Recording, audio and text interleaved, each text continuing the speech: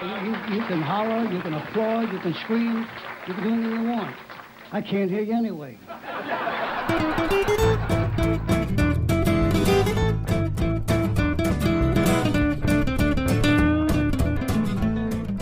Hi, everyone. Welcome to the first episode of the Salt Lake Dirt Podcast. I'm your host, Kyler. I think I figured out how to stop lockdown brain.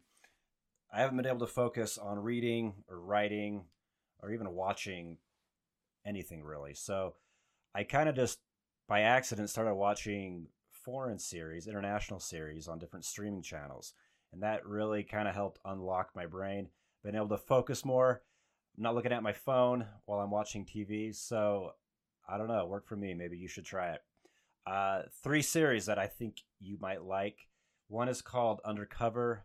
I believe it's Finnish. It's on Netflix.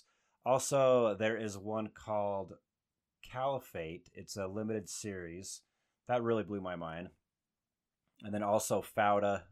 I think a lot of you may have seen that, but that was pretty cool too, out of Israel. So I'm going to keep doing that. I hope it works. Today on the show, we have Los Angeles Times bestselling author Stephen J. Schwartz. This guy is pretty damn cool. His 2 novels, Boulevard and Beat, really blew my mind when I read them earlier this year. Definitely a different take on the whole detective thriller genre, so I think you should definitely check those out. His nonfiction work that he put together as an anthology is called Hollywood versus the Author, and it's about when writers try to sell their work or are approached to get their work sold by Hollywood, into Hollywood. Some really cool stories there. Michael Connelly and Bosch is one of them. So we got a lot of successes and then some pretty disturbing, horrific, tragic stories. It's an incredible read. Stephen has one of his experiences in the book as well. So without further ado, let's get to it and talk to Stephen J. Schwartz.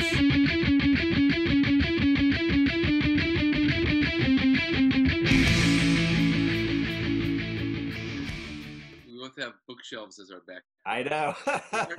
Those aren't fake Zoom backdrops, right? No, this is the real deal. Yeah. I love it. Well, I saw on Facebook because when I interviewed you last time, we were talking about how challenging it has been to write during all of this. But I've noticed you've been out like you got a great landscape to be writing to lately. So you're maybe you could tell me about that because I've been struggling writing. I'm in the process of a novel, and maybe when you want to start, because we'll get into it. Okay, let's do it then. So we already started. Let's start. I'll do an intro later and then put that on. So yeah, here is Stephen J. Schwartz.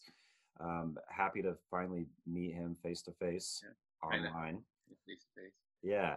So yeah, let's talk about your experience with all this COVID stuff as a writer, as a professor. How have you been able to? Well, it's funny. I just got off of a Zoom call this very second to get onto this podcast with our faculty for Emerson College, and now we're going to have like weekly Zoom calls to prepare for the classes beginning in the end of this month. And it's we still don't know if it's going to be entirely online or if it's going to start online and then have an in-person component. But we're pretty sure it's going to be online and stay online for the whole fall. So. Yeah, those decisions are being made. And no one has all the answers. And my students all have internships. I teach a film internship class or support the internships of film students that come from Boston in their senior year in Emerson College. They go to Los Angeles. They get involved in the film industry. They have internships at the studios, the film studios, production companies, talent agencies, and on and on. And normally they're there and they're doing all that hard work. And then my class kind of teaches them how to be really good interns and how to take advantage of the networking that they're doing and how to learn about the industry. And now they can't do that. Everything's gonna be online. So they're gonna have their internships online from Boston, and I'm gonna be supporting what they're learning in their internships. We don't know how it's all gonna work. It's gonna be kind of funky. That's rough. At least we're all kind of dealing with the same thing. So we can cut each other some slack, hopefully. I think that's awesome that you have with film school and different things like that, you always hear about professors who have no experience actually with the reality of the film business. So that's so cool you're able to get them internships.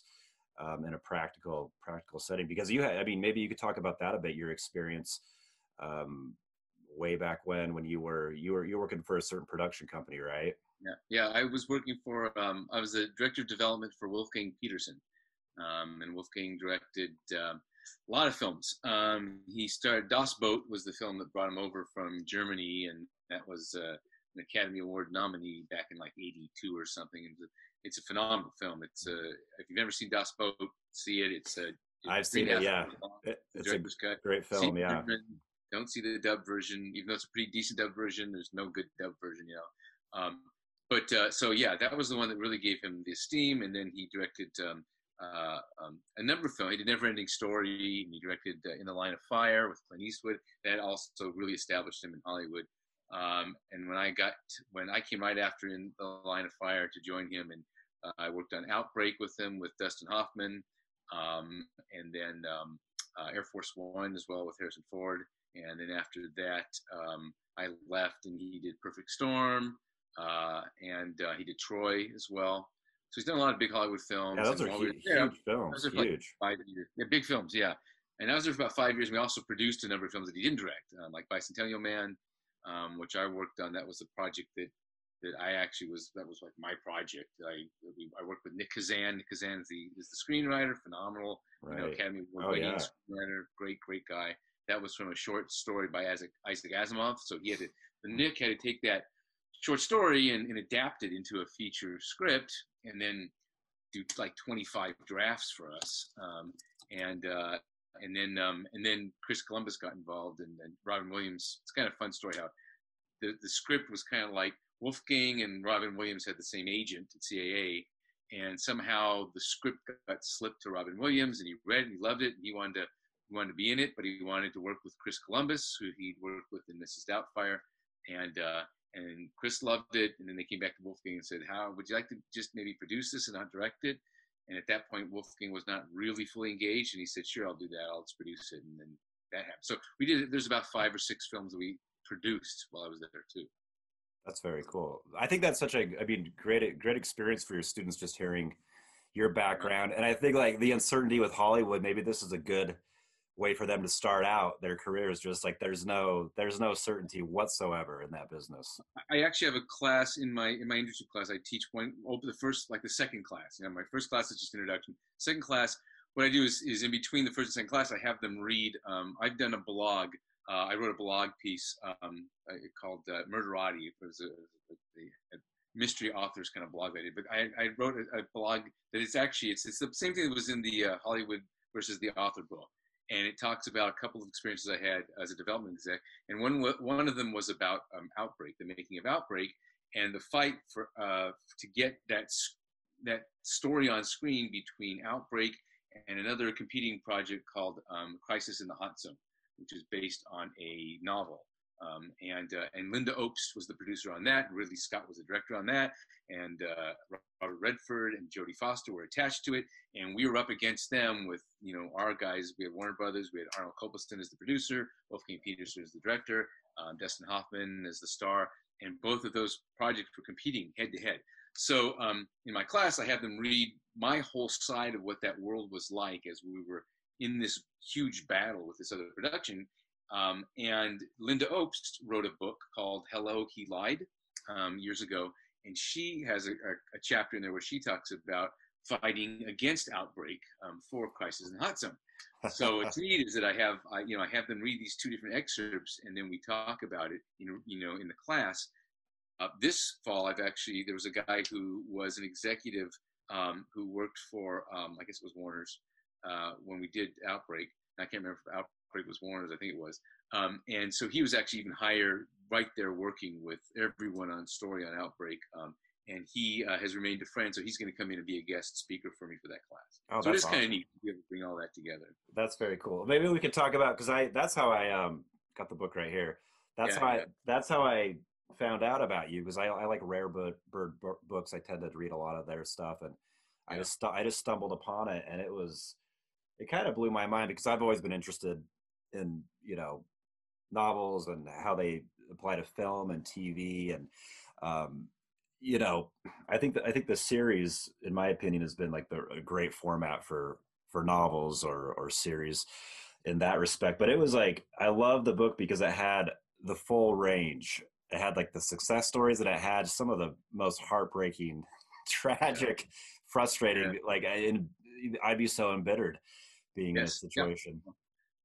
That's exactly why I wanted to collect stories from everyone that has experienced every aspect of this punishing environment that we live in called, Hollywood.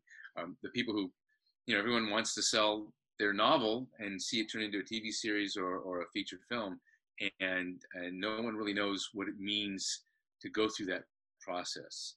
And even when you get the opportunity to go through that process, it's usually a horrifying tragedy of an experience which you wish that you had never ever done and was never worth it. Everyone thinks that their book is going to suddenly become Game of Thrones in the series, or Dexter, or Right. something, Harry Potter series, whatever. Those are very, very few and far between, and they are the great exception to the rule. So I had some people in the book, that were very successful, like Michael Connelly. He started off with his experience of getting Bosch off the ground. But even him, and he had 20 years in, and I don't know how many novels he had, 20 novels in before he, decided to try to buy the rights to Bosch back from Paramount. Right. And Yeah. talked about, and it was still a real struggle for him, and he had so much experience behind him and so much clout. So think about the person who just has one novel, that's getting optioned, and and the opportunities they may or may not have. Usually, it's a very disappointing process because their voice, an author has a voice in their novel, but the author, the screenwriter, really doesn't have a voice in film and TV. It's taken from them by the director or producer. Hmm. So Yeah, it's anyway, good. It's good. Just like, I mean, reading that and acknowledging that. So if you're a writer, you got to, either hold out or accept that and let it go. I saw Dennis Lehane speak a couple of years back at a local bookstore here in Salt Lake, and people were, the Q&A was mostly framed around the movies. People wanted to know about the movies, and he seemed, he was there to talk about his new book, but he was just like, well, he talked about how he was fortunate enough to have high quality people purchase his stuff, like Clint Eastwood. So he's like, well, it's in their hands. I trust it. Boom. right? And he's had some great, great success, and movies came out, pretty good. Yeah, no, they're But it's great. rare. Yeah. It's rare. He's a great writer, and the films that came off of his books are very well made. Yeah, that Right. is great. I mean, and it's funny, I didn't even talk about, in Hollywood versus the Author, I didn't really talk about my own experience with my first novel, Boulevard. But that was optioned right off the bat. As soon as it came into the marketplace, it was optioned by a major producer, a guy who produced The Office, and The Tudors, and he was the head of one of the studios, Ben Silverman. If you ever watch The Office episode, he's the producer on every single of the Office. So big producer. So I was very happy, to be able to have that producer involved, and it was going to be a TV series, and he bought it for a big director that he wanted to work with. And so the option, it's a year option, and so he buys it for a year, which means that I can't sell it to anybody else. He's got a year to get it off the ground, and at the end of that year, he has the option to renew for another 6 months, which means he's the only one that can renew for 6 months. If he wants to take it, he does, and he did that. So normally within a year's time, someone can get it off the ground, and it happens. And you're not selling your option. You're basically taking a smaller payment just for them to have the right to get it off the ground and no one else. So after a year, he renewed the option. So it was a year and a half, and then ultimately he just returned it. It's like he didn't do anything with it. So he kind of held it, basically kind of put it on a shelf, and nothing happened. So all the heat that was the energy that was there in the initial sale completely disappeared. And then then I was on my own to try to get it off the ground for many years after that. And now I've got another guy who's got an option on it now. I'm just giving him I'm giving him a 12-month option now, and he might be able to get off the ground. It's interesting how these things, anything can happen. There's no real route. I mean, the weird thing is that it's been optioned by a few different people. I've had a few different major showrunners involved, and then slip out, and then just on and off and on and off. This is how it works, trying to get your book to a film deal.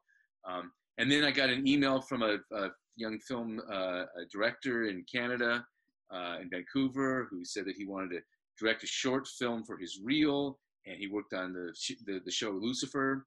And one of the producers of Lucifer said, "Oh, I'll write you a short film based on this book called Boulevard."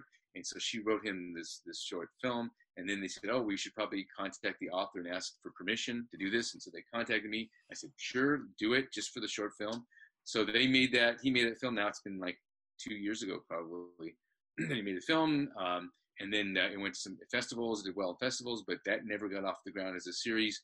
But the guy who played the protagonist in the short film is a great actor named Dylan Neal, and great, wonderful actor, and he's been around. He's done some stuff before.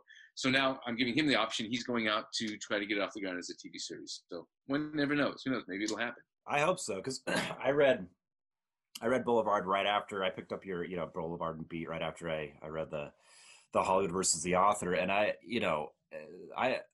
love Boulevard. It was just I'd never read anything quite like that, and I the whole time I was reading it, I was thinking that how is this not a series? This is perfect. Yeah. I've never seen this twist. So you have Hayden Glass, the protagonist, who's detective, sex addict, kind of keeping those two lives separate, but they cross over. I mean, it was incredible. So I really hope something comes of it, because I loved the character. It's a tough time to sell a police story about a sex addict as your hero, right? Right. Everything is against it, So, but if people understand it, the thing is that people have to really put their neck out. People in the film business very rarely stick their neck out for a project. And if there's anything that could possibly damage their career in sticking their neck out, they will not, And so that's been my experience, is that it's just been too risky for people to attach themselves to a story like this. The people who really understand the story, they understand that the hero is a person with great faults, and he has very little respect for himself.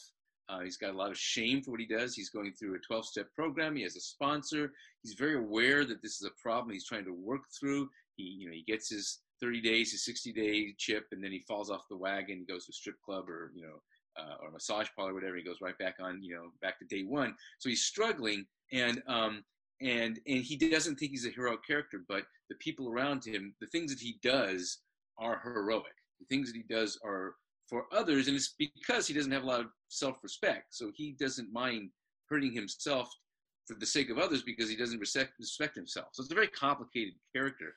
And if people get that, then they'll realize that it's not gratuitous. I'm not telling the wonderful story of a sex addict, getting away with being a sex addict. It's about a guy who's struggling. It could be alcohol, it could be drugs, it could be whatever it is, that people struggle with in addiction. Yeah, you see that trope all the time. I'm watching the new Perry Mason on HBO, and we're kind of okay with a detective who's an alcoholic. That's kind of expected. But if there's other addiction, the public, we're just not ready for that yet, I guess. But I hope it comes to light. I love those two books. Well, thank you. I appreciate that. We will see. It kills me when I watch my wife and I watch Netflix. We look at all the new shows that are available on Netflix. And there's a billion new shows. It's like anyone has an idea, it's like there was an episode of South Park once. It was really funny where I can't remember the characters, but they were like trying to get a Netflix show off, and they call up Netflix, and the person who answers the phone at Netflix says, "Hello, Netflix, you're greenlit." Everyone has a show. Yeah, no, it's true. It's true. Like because I'm having a lot of time on my hands, especially through the summer here. I've been watching a lot of. I think it's cool. They're putting a lot of international series on there. So I watched a couple, one from.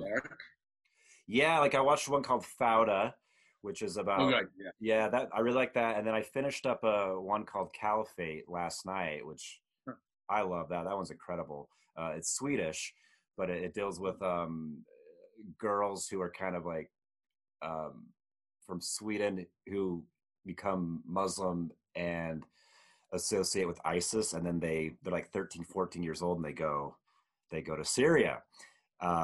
So it's only a one season, a limited series, but that one, I finished it last night. That was, I loved it. One of the best things I've seen in a while. So it's cool that they're getting stuff like that because we're getting different voices from all over. I'm fortunate enough to live here in Utah, so I get to go to Sundance and Slam Dance every year, and that's one of my favorite things is just seeing all like I saw some amazing German films this past season. So you see all these, the film business is just, not Hollywood. So it's really cool to see different voices throughout the world kind of get a go, especially on Netflix. So that's cool. But yeah, they should take you up, man. I mean, that's yeah. I look at it and go, why is this not a series? Why is this not happening? Well, yeah, Bosch. I mean, you may have to wait the 20 years, right? So, yeah, I think so. Yeah, well, you also have to write 20 novels too, so you got to go for it. Yeah, my wife loves Bosch. She's all into that. So, anyway, one thing like it was really cool. I have a laundry list of books that you recommended last time we talked. So I want to thank you for that. Anything new that you've had the time to read? I don't know if you've been able to focus on reading. I've struggled here and there through all this, but yeah. Well, it's interesting because I'm writing now, and when I get to writing, I read only the things that I read for a specific purpose, to get a sense of this or that, or how a particular author deals with a particular type of character or situation or a very large novel or different concepts. So I'm not really reading as much for pleasure. When I read for pleasure, well, actually, there's a couple of different things. I'll read based on what people recommend to me. I'll read when I feel like I've lost my voice. Then I will go back and read Fight Club again because I've read that 8 times now. And nice. Fight Club really strikes me. I just love that work, and it strikes me at a certain level that reminds me of how I want to write and why I write. Or I'll read Bukowski, any of his novels except for Pulp. I'm not a big fan of Pulp, but everything else, you read Bukowski, it's so honest, it's so strict and direct, and it's such a complicated character. Everyone thinks he's this type of character, but he's really actually kind of a more sensitive person, and if you get that when you read what he experiences. And so Bukowski and his tight clipped lines, like Hemingway, so those center me when I feel like I need to be centered. And then when I'm writing, I read a lot of research. So for the current novel, most of it was research for the last few months, climate change type of research, things like that, scientific stuff. And then I started, okay, now I want to read some things, just a bit more characterization. I reread Liska Jacobs' Catalina, because I like what she was doing with characters. I'm talking to her tomorrow night. I'm talking to her. You are? Yeah. Oh, okay. Yeah, great book. Yeah. I mean, I love that. Yeah. Catalina's beautiful. Very, very well written. And I was with her in a class in the MFA program, and I read chapters of that when she was just writing it. So it's very neat. That's great. But she did a wonderful job. So I look at character relationships through that. I'm just about rereading The Fountainhead, which is a big tome, and there's I kind of wanted to see how the character Dominique was reflected in that. I love some of the characterizations, how the protagonist and female character relate to one another, and so there's some things in that. I was reading recently the Prayer for Owen Meany, again for characterization, John Irving book, and a lot of people recommended that as well. So I don't know what I'm going to read next, but it's doing its job, and that it's when I read really good work, it makes me write at a higher level, and so I always want to just read the best stuff I can read when I'm writing. Yeah, I have we have another mutual friend, Tony Duchesne, and he was telling me something about someone that he had talked to said, with writers, reading is breathing in and writing is breathing out. So yeah, that's pretty cool. That's beautiful. Yeah. I once asked a guy, because I'm always interested in what people are reading all the time. Whenever I'm walking in an airport and I see somebody reading a book, or anywhere on a pool, it's like, oh, what are you reading? What are you reading? I got to know. It's some weird thing. I got to know what you're reading. And thank God, hopefully it's not going to be some romance novel or some really terrible airport, book. I forgot where I'm going with this. I've got so many stories like this, and it just spun right out of control there. I forgot No worries. No I mean, worries. there is one. I mean, I remember being in an airport where I saw someone reading The Great Gatsby. And she was a young girl. She was like, like a teenager or something. And I was like, so excited. She's reading Great Gatsby. And I went up and I said, "You're reading Great Gatsby. What do you think of it?" And she goes, "Does it get any better?" And I just looked at her and I said, "No, it doesn't get any better." It's like a 10th grade. They teach that in 10th grade English here. She was being forced to read it. It's a shame. I didn't come back to that one until I was in my mid-20s. So I read it in high school, and I think I was just too stupid. Right, yeah. Too immature. Yeah, so I read it later, and I love it. Yeah, I read it probably 3 times. I just reread it a couple months ago. Yeah. So that's great. I was going on originally. Maybe it'll come to me sometime in the interview. Yeah. I'm thinking, like, one thing I love to do is a couple summers ago I went out to Monterey and did like the whole Steinbeck thing down in Salinas. Yes. So I think that right there is like, have you done that before with certain writers, or do you like kind of pay homage? Absolutely, Steinbeck. Yeah. Well, see, now I'm living in Santa Cruz, but when I was 19 years old, I was living in Santa Cruz, and I was just, out of my first year of college, I moved to Santa Cruz. I was, coming to California, and I was totally into Steinbeck. Loved Steinbeck. Travels with Charlie. It was a big. I managed everything, and that whole Salinas Valley. So I was working at a couple different jobs. One at a record store, and one at a grocery store. So I was working like 6 days a week, and I was just making no money and living in this terrible little place. And I had like 2 days off in a row. I said, "Oh my God, I'm going to go somewhere. I'm going to take a journey. I'm going to get on a bus and go to Salinas. I'm going to go. I had these ideas of, Steinbeck's land. I'm going to end up at this farm. I'm going to meet this farm girl, and I'm going to have this wonderful relationship. In 2 days, I'm going to be in this, and so I took a bus to downtown Salinas, and it was like horrifying. It was just like this terrible, scary place. And I only had like $25, and I had to get a hotel room for the night because I was stuck there. And it was just this terrible, disgusting hotel that that like a rented by the hour kind of thing. And I had to bring a desk up there so I could write when I was up there. And it was really loud, and there were people snoring. There's a guy in the room next to me that was snoring. It was so loud that my room was vibrating, and there was all these kind of hooligans, around the drug deals going on. All this, and this was my, Steinbeck experience, And as soon as I can get the bus out the next day, I got out. Yeah, I spent an afternoon there. It wasn't exactly what I had expected, but I guess those books were written a long time ago. Yeah. Let's see. What else was I going to ask you? So you're not from California originally. Where did you grow up? Rich, I grew up in Albuquerque. Oh, okay. Land of Breaking Bad. Yeah. No, I love Albuquerque. I had a good friend. I used to go down there. Very cool. So is it school brought you out to California? Kind of circuitous route. I grew up in Albuquerque. I was born in Indianapolis, actually, but I grew up in Albuquerque. Great place to be a kid. I was very lucky, very happy there. I went to Texas, Denton, Texas, to study music for a year. So I went to a jazz school. I played saxophone, and so it was a really phenomenal jazz school in Denton, Texas, of all places. It's called North Texas State University. One of the best. Have you ever seen the movie Whiplash? Oh yeah. So it was like that. That was the environment. Oh no. School. Really freaking intense. And during the course of that time, I realized that there were two things that I always wanted to do in life. One was music, and the other one was film and writing. And I realized that I really wanted, by spending that year in the jazz school, I realized that I really wanted to go into filmmaking. And so I left, and then I came out to get my residency in California and to Santa Cruz, and then ultimately came down to LA and finished up in film school and kind of pursued that career, but kind of started doing more writing at that point too. Great. So I didn't get into writing novels until really just 10, 12 years ago, I guess, writing novels. Okay. I've written screenplays, a lot of screenplays and short stories. Great. Yeah, I love that short story that you sent me. That's the hate. Oh, yeah. Yeah. That one. Yeah, that was intense.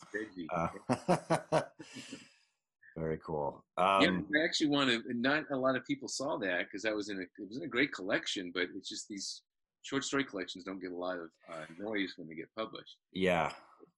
So I've have time. I want to take all my short stories and poetry and just do a little self-published thing, so I can get some of these things out there that no one has seen really. Oh, that'd be great. Yeah, that'd be incredible.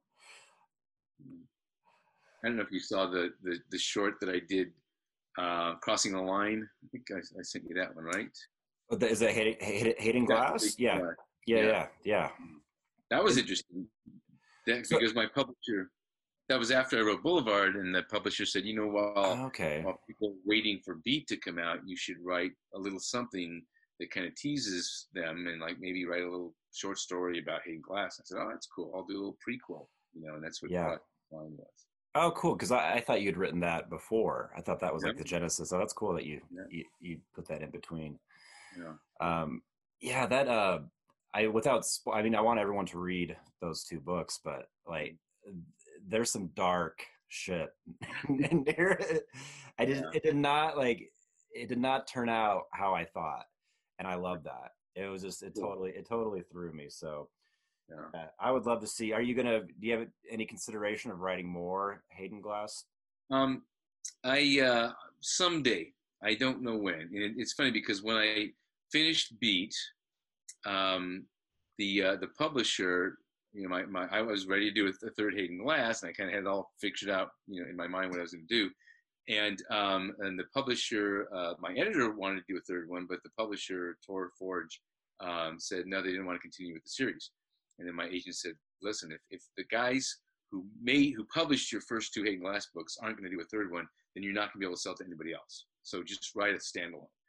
And so then that I spent years writing the standalone that ultimately I just abandoned because I didn't feel it was my best work. I didn't feel like it was something I wanted to do. I was kind of trying to write for the market.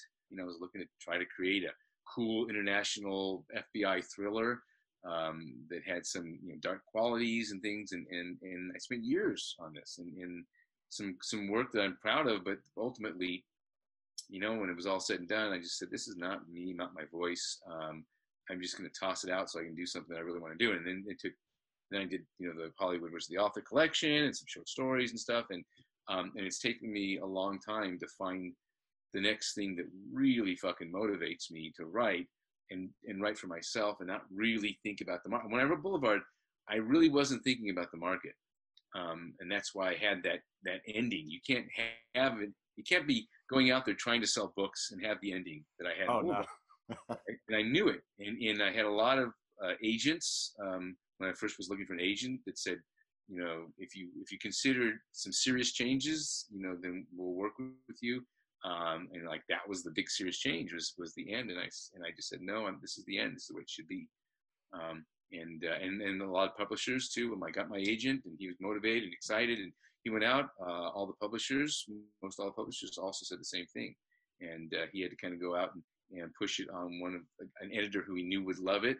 And the editor dug it, and I was able to keep, my ending. And I wouldn't have sold it if I had to change the ending. Well, I mean, we both read a lot, and with me at least, like you forget so much that you read. So I think like a book like Boulevard, if it didn't have the ending that it had, like I may have just tossed it on the shelf and had fun with it, but that stuck with me, and that's gonna stick with me for a long time. Nice. So I'm glad you like stuck with it. And I mean, I didn't know any better. If I had known any better, I probably would have been it. But I didn't even know that I was writing a thriller. I didn't know that. I didn't know. I was just writing a story about a character going through this experience and played it out as dark as I wanted. And then it was until later, in fact, when the book was ready to go out, wasn't until just before publication date that my editor said, okay, do you want this to go out as fiction or as mystery thriller?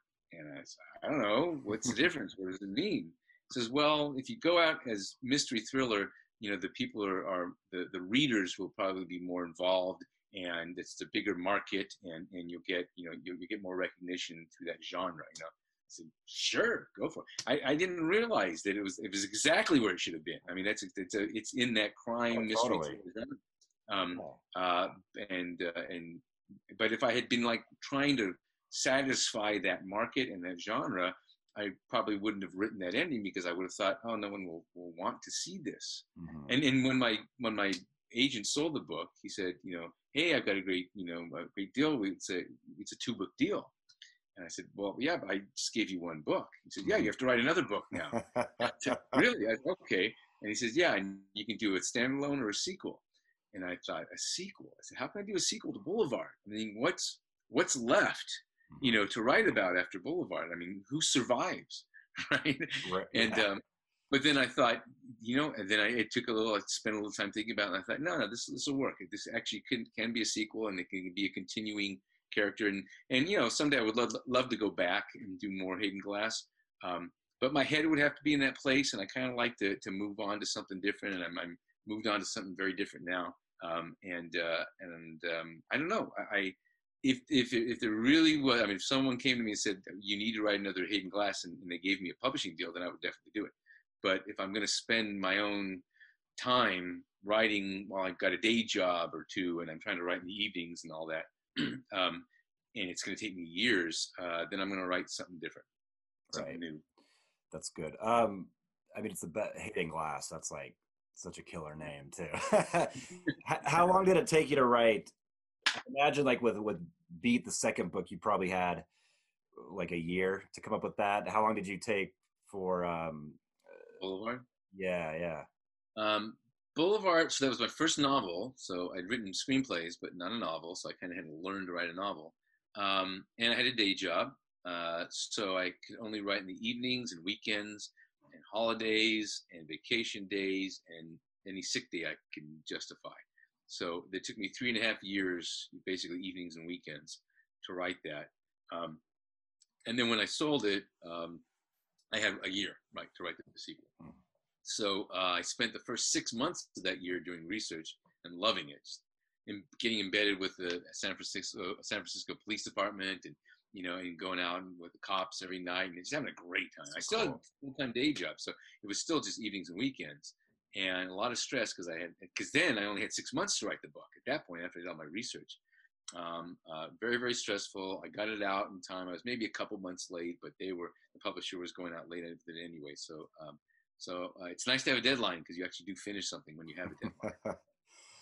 Yeah, that's terrifying though. I'd be freaking out, but you pulled it off though. On my day job, I was going to lose the deal basically, because I couldn't get the book done in time. And I went to a doctor. I was with Kaiser to get a letter from the doctor saying that I had to go on a 2-week health leave of absence, because otherwise I would go crazy or whatever. I basically begged the doctor to write me a note to get me out of work for 2 weeks.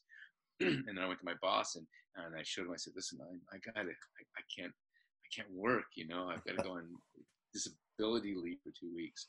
And he looked at me like he knew exactly what I was doing. And then I spent 2 weeks, like 14 hours a day, writing my ass off and then got the book in on time. That's great.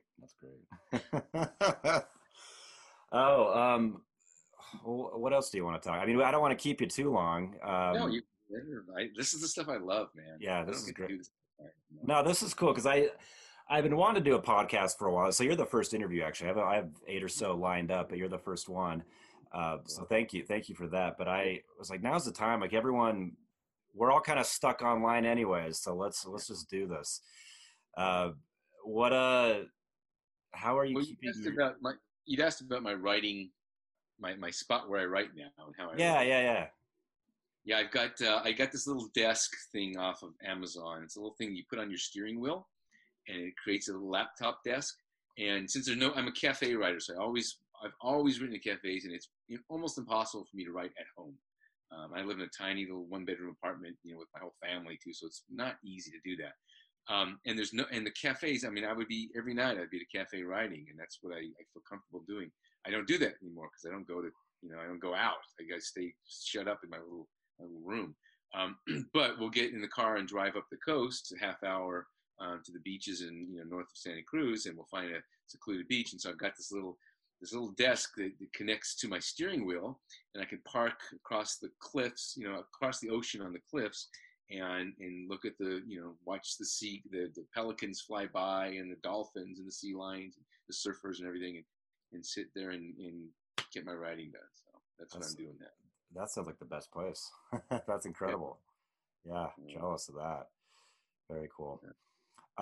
Well, yeah, so it sounds like you've been, that's good. You've been able to work through all this, and how I know I've been just like, a lot of people, this has been a really challenging time. And I think like having a creative outlet and just being interested in, books and good TV series and stuff like that, it's helped me keep my sanity. So how have you been able to hold it together? I mean, are you, I don't think I'm holding it together too well. I mean, I'm just being able to write right now, moving forward on the new novel. That's the next thing that's helping me, because now I'm really enjoying it, and the writing's never been better, and so that now has given me something. But that's only come in the last few weeks, really, because a lot of it before was research, and then the pandemic, and then all the chaos of the pandemic drives me fucking nuts. And then I had to also, change my day job in the middle of this and get a new day job because the other company was going bankrupt and a lot of things were going on. And so I had to reach out, find another company to hire me during a pandemic, and let me work from home, when I usually travel, when I do these jobs, travel across the country, and made that happen. And bring the kids back from school. One was at UC Berkeley, one's UC Santa Cruz, bring them all back into one space, figure out a way to manage all of that. It's been a real nightmare. And then looking around and seeing, people not social distancing and not wearing masks. And I live, we paid a lot to be able to get this little apartment right by the beach in Santa Cruz.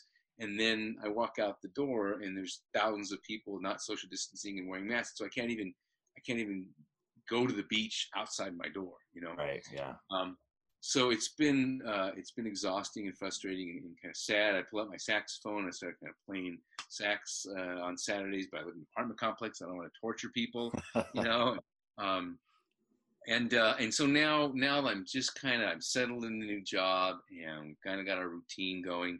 And I'm in a good place in the novel, and now it's just, that's what I'm looking forward to. It's just to keep pushing through the novel. It's going to take me probably a year to finish the first major draft, and at least I've got that to kind of look forward to. That's great. If that means that's called staying sane, then that's what I'm doing. No, it's good. How are you staying sane? I have 3 dogs that are like happily oblivious to what's happening, and they're just thrilled that I'm home all the time. So they're loving this. I'm kind of I'm in a position where I'm forced back into being physically at my job in a couple weeks. So my poor dogs they're going to really take the brunt of that. But they've been keeping me sane. So, and I live right by the mountains, able to run up there with the pups and just, run around. And what kind of dogs are they?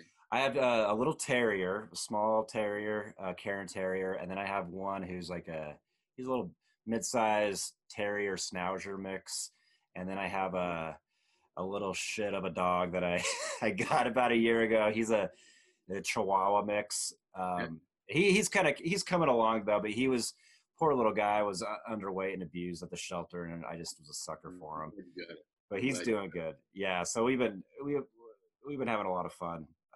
But honestly, it's dogs all the time. I'm the crazy dog person. Nice. I'm we're 2 blocks away from the biggest dog beach in Santa Cruz. Oh, wow. We're going there, every day in the afternoon and the weekends, even if I didn't, I've got a dog. Our dog's 16 years old. She's a 16-year-old Labradoodle, and she's blind, and so she likes walking around there, but she just bumps into other dogs and freaks out all the time. But I would go down there, my wife and I go down there just to watch other dogs and play with other dogs. And I was doing a lot of that, and now I'm not doing that because there's too many people, but that was a big plus for me, is to get out there with the dog. I also am obsessed with dogs. Yeah. Yeah.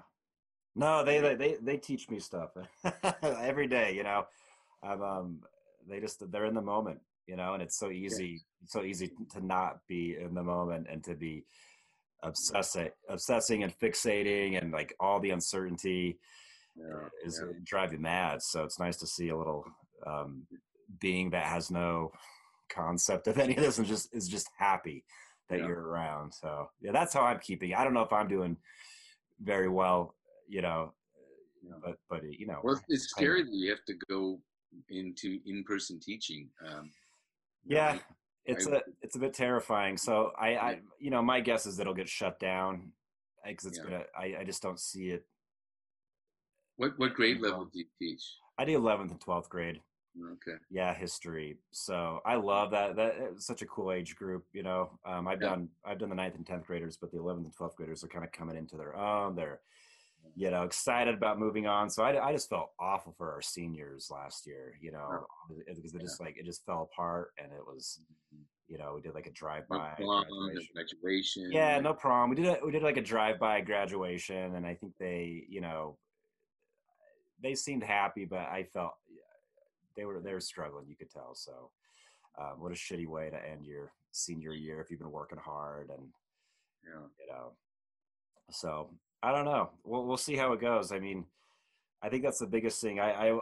Years ago I was studying to be an OCD therapist, obsessive compulsive Oh, disorder, and so the yeah. thing I didn't go through with it, but I went to a lot of different conferences and learned quite a bit about the disorder, and it's all about an inability to accept uncertainty. So you have someone who washes their hands obsessively, compulsively, and so they're never certain, and they can never be certain. So I think like learning a lot of that has helped me at least. I don't think it's made me feel any better, but it's maybe at least recognize that we're all kind of in a position where Yeah. some of the poor people who suffer from that, it's like the uncertainty is just it can be devastating. Yeah. We should talk offline about that too. As to Yeah. definitely experience with family members in that. It's a big Uh, deal. Big, big yeah, thing. definitely. Yeah, it's awful. Um, yeah, I don't know what else to talk about.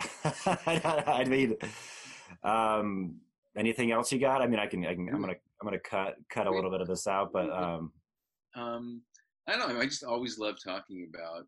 I don't often get the opportunity because my day job is in sales. And I deal with a completely different, you know, group of the community. In across the U.S. And I don't really get to talk about about writers and about the creative process. And right. I do love that. And in Hollywood, it's funny because I have definitely a love-hate relationship with film and TV, and I've certainly got more reason to hate it than love it. Hmm. But at the same time, I'm still always fascinated by it. Right. And one of the things, I was just invited into a Facebook group, closed Facebook group for people who are working in the industry, called Opening Up Hollywood, and it's their experiences of people that are going on set right now, making movies and TV series during the pandemic. And I think that's fascinating. That's something I'm going to be sharing with my students, because how do you open up Hollywood? And some of the things that are being done, like at the studio level, are amazing. I mean, so intricate, the way they're separating people and the way they're having all these different stations set up, and how there's testing every morning, and there's different lines that people go through, and people can't, it's like everyone's wearing masks and shields, except for the actors. Except when the actors act, they have to pull off their PPE, and they have to be shot, and so no one gets near the actors, except other actors. And there's just, it goes, because they're so detailed as far as craft services, the food. How do you deal with that? How do you deal with all that? And so they share all these things about what's going on in the industry, and I think that's kind of fascinating, what it's like to start shooting, production again in LA. Yeah, that's incredible. I mean, it's going to be. I think a lot of, and maybe you can speak to this. I think a lot of. I'm curious to see where the creative tone is set in the next few years based off this, because this is all collective. You know, we're going Yeah, through all different kinds of things. Uh, you know, there's certainly going to be some yeah, anxiety and lasting PTSD for a lot of yes, people. yeah, I'm just I'm interested in to see these stories presented in books. And Well, I'm sure everyone is sitting down writing this, but in at the same time, there's probably a lot of people who just can't write about it. And we're in it. We can't really write about it with, with any real perspective except for the moment. And everything you write in this moment, it takes so long to write a novel, right? That everything changes. Right now, everything's changing every week, you know. So you can't. It's really hard, I think, to keep a through line based on what's happening at this moment.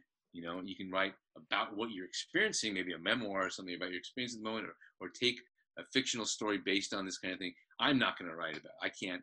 I won't write about this probably for a long time. I'll use my feelings, what I'm experiencing in this moment, in my writing. I'll tap it, you know. But I don't know when I'll be prepared to really.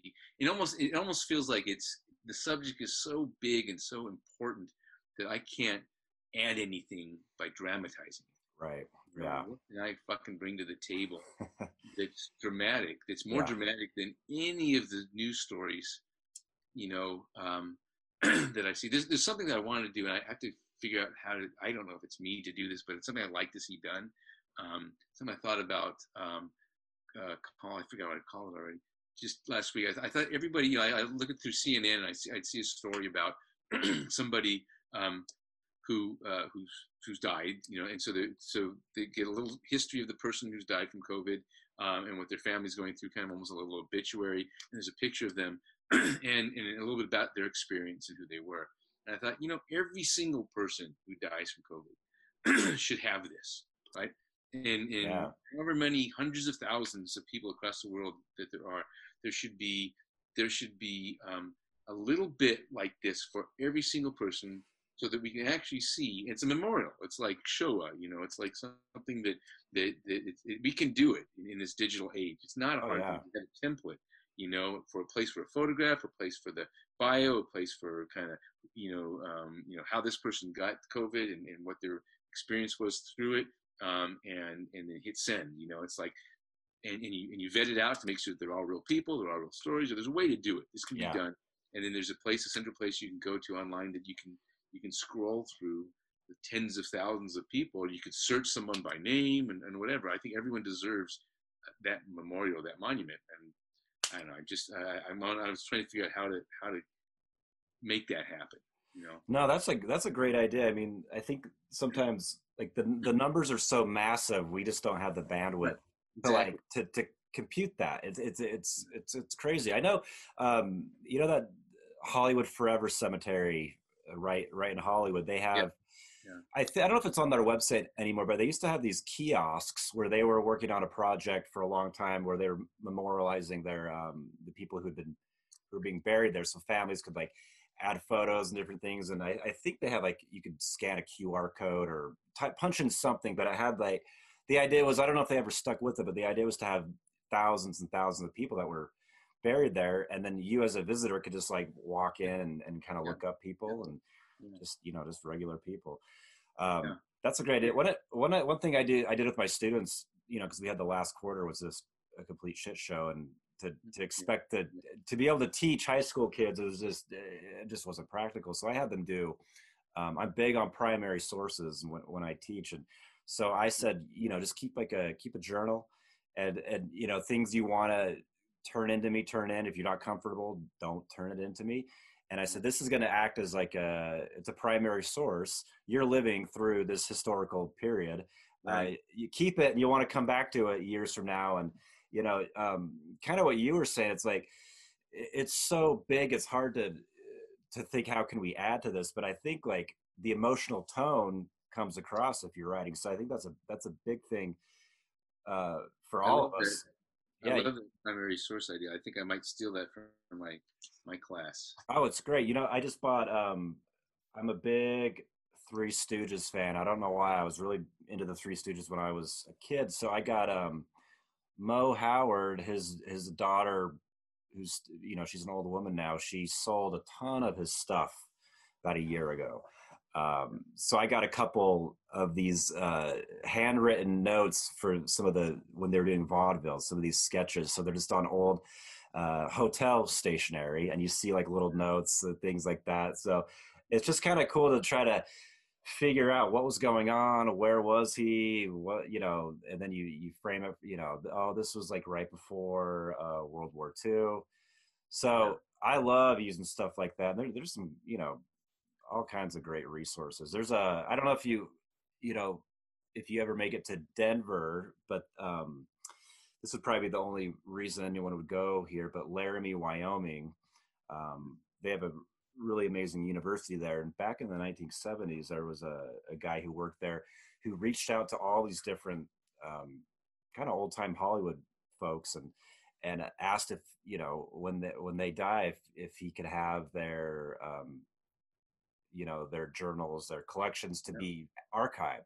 So there's all, like, you wouldn't think the University of Wyoming would have this huge Hollywood stash of stuff, but they have like Jack Benny, all these letters. So really cool stuff. So I go up there, occasionally and just hit the archive, and that would be awesome. They have really cool stuff, and you can you can scan stuff, take pictures. So I've used stuff in my classroom from that, but I think it really speaks, and not to go off on a tangent about history, but some of the toughs, it's tough to teach history, there's a lot, white supremacy is baked into the culture, right. So you can get in a lot of troubles dealing with kids and speaking that way. So, but I find if I just show them a set of primary sources, it speaks for themselves and they can connect the dots, and I don't get in trouble. Yeah, that's good. I love history. I took almost enough history courses to have a history minor when I was in college. I love it. Yeah. My wife is a history major too. Oh, nice. Yeah. Do you read? So you've talked a lot about fiction and stuff. Do you read? And it sounds like when you're working on a project, you do a fair amount of research. Yeah. What kind of nonfiction are you into these days? Well, I love reading memoirs. Love memoirs and biographies. I'm also kind of obsessed with addiction type of books. I forgot the names of some of them, but whenever they're talking about the opioid addiction in the U.S., I forgot the name of that book, but it's Dreamland. Is that what? Yeah, Dreamland is one of them. Yeah. There's another one that came out too that I ended up reading for. I judged the. I was one of the ones that was at the Festival of Books. Actually, I didn't judge it because I judged the mystery thriller, but it was one of the ones that I think it won for the nonfiction version of it. But yeah, I'm always fascinated with human psychology and addiction issues, whether it's alcoholism or drug addiction or bulimia, anything that where the mind has this obsessive, nature, and to see what it does to the community, the people and their families and the community, and these things, for some reason they just touch a chord, and I have to read all of these things. So yeah, no, I got to thank you for turning me on to Jim Brown's work, because I after you suggested him, I'd had the LA Diaries stashed away for a long time and I'd forgotten about it, and then so I read that, and then I just read his other two, like boom, within like a. Yeah. I was in that man's life for a week and a half. I was just reading him every night, but incredible stuff. But yeah, he's one of my very favorites. If I think of just contemporary writers, especially someone who is not really as noticed as he should be, I think, LA Diaries and This River to me are like fucking best. Mm-hmm. And really, really beautiful writing. Yeah. And really intense and powerful and sad and poignant. I just he's such a good writer. Yeah. There's another one that's I just saw here in this book in my little bookshelf here. Where is it? Here. Yeah, I read this a little while ago. It's kind of cool. The Heroin Diaries by Nikki Sixx. Oh yeah, I read that. I love that book. I read that several years ago. It was oh my God, I can't believe that guy's still alive. I know. It's really fascinating too. Yeah, it's a great. Oh, it's good. It's Then you amazing. get like real rock star lifestyle and the heroin addiction, everything like that. Another great favorite of mine is this one here, Easy Riders and Raging Bulls. You ever read Okay. this? No, I haven't read that. I've read this a couple times. This is about the Hollywood of the '70s. So it's Peter Fonda and all the guys, Coppola, kind of the top. I'm not even thinking of some of the guys. William Friedkin, there's another William Friedkin biography too. Okay. So, but this is all about the crazy chaos of that early '70s films, which is to me was the best, one of the best eras for Oh, film, absolutely. Yeah. right? So Yeah. everyone you can think of who is responsible for those kinds of intense films in the '70s, that's how that all started. Is it kind of like an oral history? No, it's just a well written biography that is very kind of intense, and it just gives you the sense of what it was, how these people kind of came out of nowhere, and the studios had no idea what to do with them. They started to become successful, and they're just breaking all the rules for what was traditional filmmaking. And the studio heads had no idea. They just had to run with it, let them do it. They're making money. And that became, that was the golden age in a sense for freedom for Hollywood directors. That's kind of when the Hollywood auteur idea came about. Scorsese came out, Taxi Driver, Raging Bull, all these great, Dennis Hopper. There's a lot about Dennis Hopper in there. So oh, that's cool. Yeah, so that stuff, I'm always fascinated by that kind of stuff too. I mean, anything that's well written, basically. I love to read. Yeah. About the cells of the human body or whatever. If it's well written, I'm interested. Yeah, I mean, it puts you into we're not able to travel all over the world and live different lives, so that's our only way really is to read. I mean, yeah, I'm glad you brought up that Nikki Sixx book because it's been several years since I read that. One of my favorite books, it just reminded me of this, was an Aerosmith oral biography or autobiography, whatever. So it's just like, I don't know if you read the Motley Crue, the Dirt, and it's kind of like an oral. So yeah, you should check that out if you like the Nikki Sixx book. So it has all the guys, and it's just like, Tommy Lee, and then it's like a paragraph per page, Tommy Lee. But there's an Aerosmith book called, I think it's just called Walk This Way, and oh my God, I mean, and it talks mostly about the early, in Boston, the early times, and same thing with those guys. I don't know how they're still kicking, but good for them. That's crazy. That's cool. I need to get I just got the Criterion channel. That's been a lifesaver these last few months. I hadn't had that before, so I don't know. A lot of great '70s films that I just never had heard of. I'm kind of drawing a blank right now, but I know this. So I know that channel. I got a buddy who's got like 10,000 Blu-ray DVDs of every. And when I teach, I have to fly to LA from Northern California, and then and teach at Emerson, and then I spend the night at a friend of mine's from film school at his house, and we always, I come back late because I teach a night class. I come back late and we make sure we see whatever I haven't seen, an old classic movie. There's a million I haven't seen. You're like, I want to see a Betty Davis film. I haven't seen enough Betty Davis, so he'll pull out all the choices and we'll see one movie, and I would do that, here with my family, but I'm here with my family and no one shares my taste, unfortunately. If I don't want to watch anime, then we're not going to watch anime, And so I made, it was on Father's Day, my Father's Day and my birthday were like within a week apart. So on my birthday, I made everyone watch Godfather Part 1. Yeah. Then on Father's Day, I made everyone watch Godfather Part 2. Nice. Well, I noticed behind you, you have the Godfather. Is that the screenplay or is that the Bible? Yeah.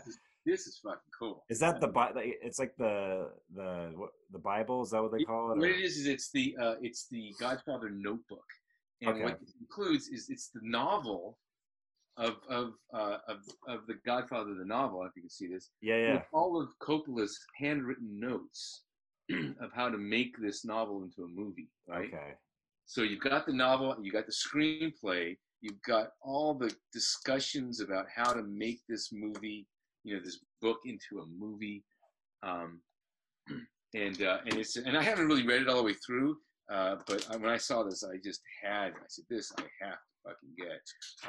And I would love to teach a class. I would like to teach a class someday on adaptation, on adapting a novel. And in which case, this would be the course study. This would be one whole class just on adapting the book, the novel, The Godfather, into the film. That's so cool. I don't know if he did this, but I know like back in the day they would like X-Acto knife out, or cut out the pages of the novel, and then like have a bigger sheet of paper on there, and they'd write the notes around it. So they'd make this this book from a chopped up novel that they were adapting. I think that's when there was respect for the novel. When they'd actually read it, right? When they would read the novel. Yeah. Actually, when I funny story about that, when I first went out to introduce my first novel, Boulevard, to agents when I was sending it out, I just assumed that no one would read the work because I worked in Hollywood, and no one reads anything in Hollywood. They don't read screenplays. They definitely don't read novels. They read coverage, basically. Right. You have to force them to fucking read a screenplay, and then they don't have their own ideas of what the screenplay means. They have to listen to it. Well, who else likes this? Who else is interested in this? Who else is bidding on this? Someone else is bidding on it. That's like I've got a bid on it. Then it's like it has nothing to do with people actually experiencing the written word and understanding and loving it. Some people do, not a lot. Right. So I just kind of assume, especially the agents. I mean, you might expect the producer to be able to get it, but the agents, they're just going to sell something. So that was my attitude when I was trying to sell my novel. And I wrote this query letter that was just really fucking ballsy. I didn't think, I thought it was exactly, it worked. It was a really good query letter, but I had another author read it for me, and she said, wow, that's like really arrogant. Never do that. You should just know that these people are going to read the work, and the work will speak for itself. And what I had written, and I didn't think it was arrogant, but I mean, what I had written in the art, if it's for an author, they would never write this. And what I wrote in my query letter was, I said, listen, I've been a development executive in Hollywood for many, many years. I know within the first few pages when I read a script if it's going to be a really great script or not, and I get thousands of scripts, and so I understand what you're going through. You're being hit up all the time. You're always being asked to read something. So do me a favor, don't read these pages. I sent like 50 pages. I said, don't read these pages. Give it to your assistant. If your assistant is too busy, have your assistant give it to the intern. But at some point, the intern's going to give it back to the assistant's going to give it to you, and then you're going to call me. So let's just go ahead and get to that point now. I love it. It's so honest. And it worked. It was great. I had like a lot of really good choices for agents that got their attention. But I can totally see after I got into the world, it's like this other author said to me, you don't have to do that. Just they'll read your work and they'll determine if your work is good, and then they'll contact you. You don't have to try to coax them into doing it. Right. Oh, that's incredible. Well, I mean, that sometimes, but it is true. I mean, even with published work, sometimes I'll just go to the, when the libraries were open, I have a library right up the street. I just go there, just grab. I love going to libraries because they don't have the algorithm that knows exactly what I like, and I just walk in and take a book off the shelf. I love reading first lines, anything random, and it's like, oh, that's an incredible line, or that that I'm not doing that. So I pretend I'm acting agent when I go into the library. But yeah, I mean, I can't imagine. I think it'd be a tough gig to be reading thousands and thousands of these things, and you're not feeling good one day. There's so many factors. You have a headache. Yeah, and you want to. I'm from working in Hollywood. You learn that you have a very short window to drum up excitement. And when you're told when you're going out with your novel to find an agent. That you're kind of supposed to give the agents respect, and you go out one at a time. You give to one agent, and the agent, wait till that agent gets back to you before you go to the next agent. And that'll take you 5 years, right? Because the agent will take 3 months, 6 months to get back to you, and then they'll say no, and then you got to go the next day. And there's no momentum, right? So I took a page out of Hollywood, which is when Hollywood releases, when an agent comes out with a screenplay in Hollywood, a spec script, they let everyone know it's coming.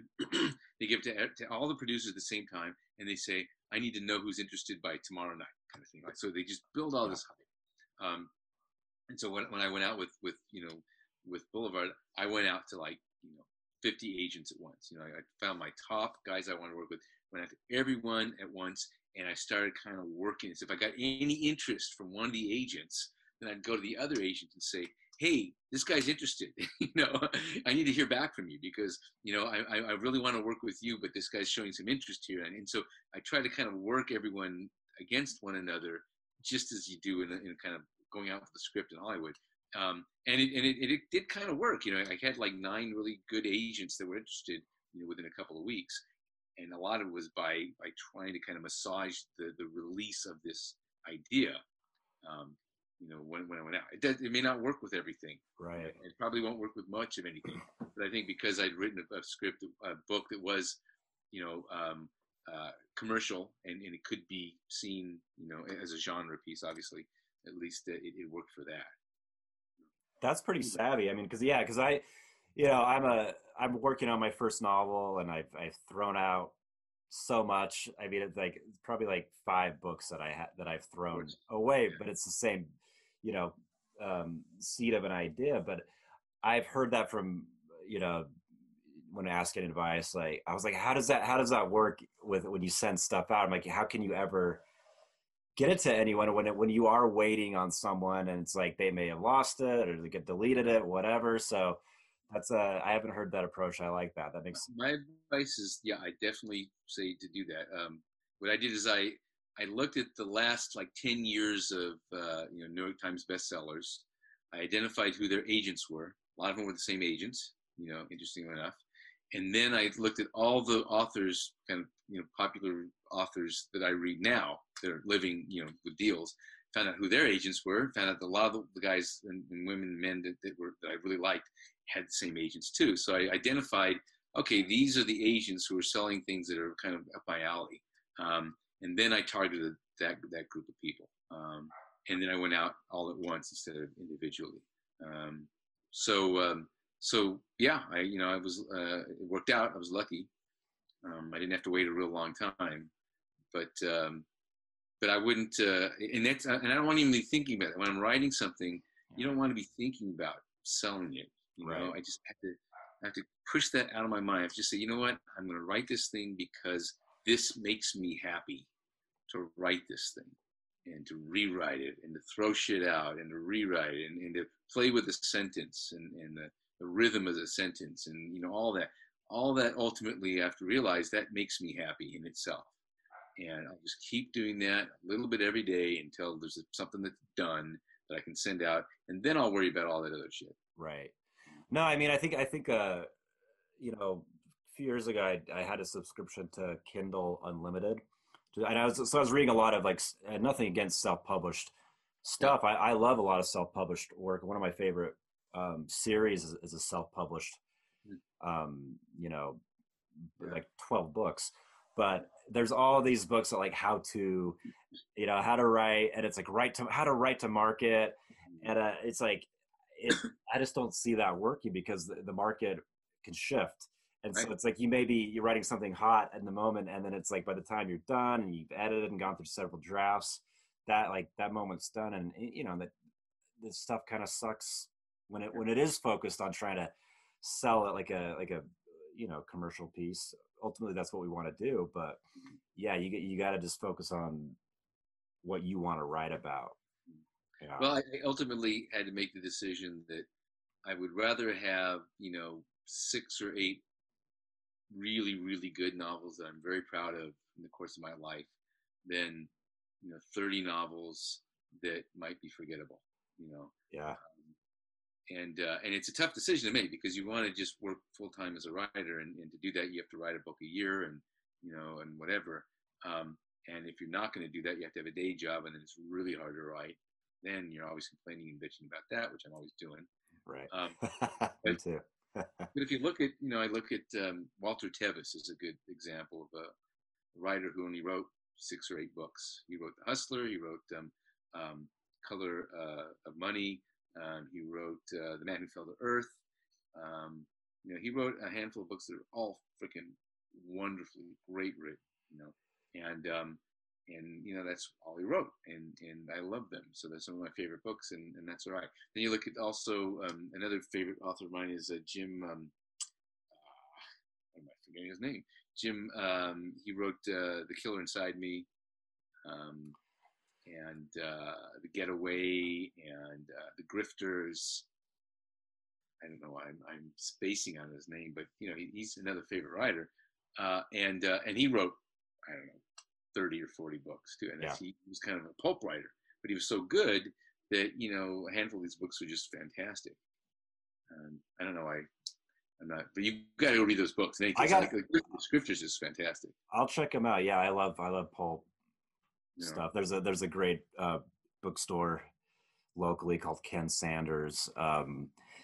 They're kind of shut down right now, but they have like a pretty good section of just old, first printing pulp stuff. So I'll occasionally just pick up something let's see, what I got right now, the Canary murder case. I mean, it's just it's not that covers. Yeah, the covers are incredible. So it's like not the greatest, but just it's fun. It's like I would never have discovered that, but I just didn't pop in and pull it off the shelf. Have you read Krista Faust by any chance? No, I haven't. That's someone you need to interview too. Okay. Yeah, read her book called Money Shot. Okay. And she was picked up by the crime pulp, kind of new publisher. I don't remember the name of the publisher. I don't really live in that world, but she was the first female author to be picked up by them, and she's a real character. She's really, really interesting. So, but her book Money Shot is fantastic. Okay, I'll check it out. Yeah, no, that's great. Very cool. Well, hey, I'm gonna keep these to about an hour, so okay. I think we've about hit it. But I'd love to, have you on down the road. I mean, or even like we can chat. Let's talk some OCD at some point. I want to hear more from you, but I really enjoyed this conversation.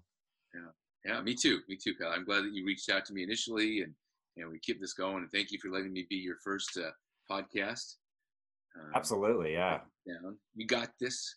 I hope so. I mean, it's a little nerve-wracking, but you just got to do it. You're doing well, and say hi to Liska for me. Absolutely. Yeah. People, wonderful person, and great writer. Yeah. So yeah, well, hi. Okay. Well, let's keep in contact, and I'd love to have you on again. Yep, I'm there, man. Okay. Thanks. Awesome. Tyler. Thanks so much. Take care. Bye-bye.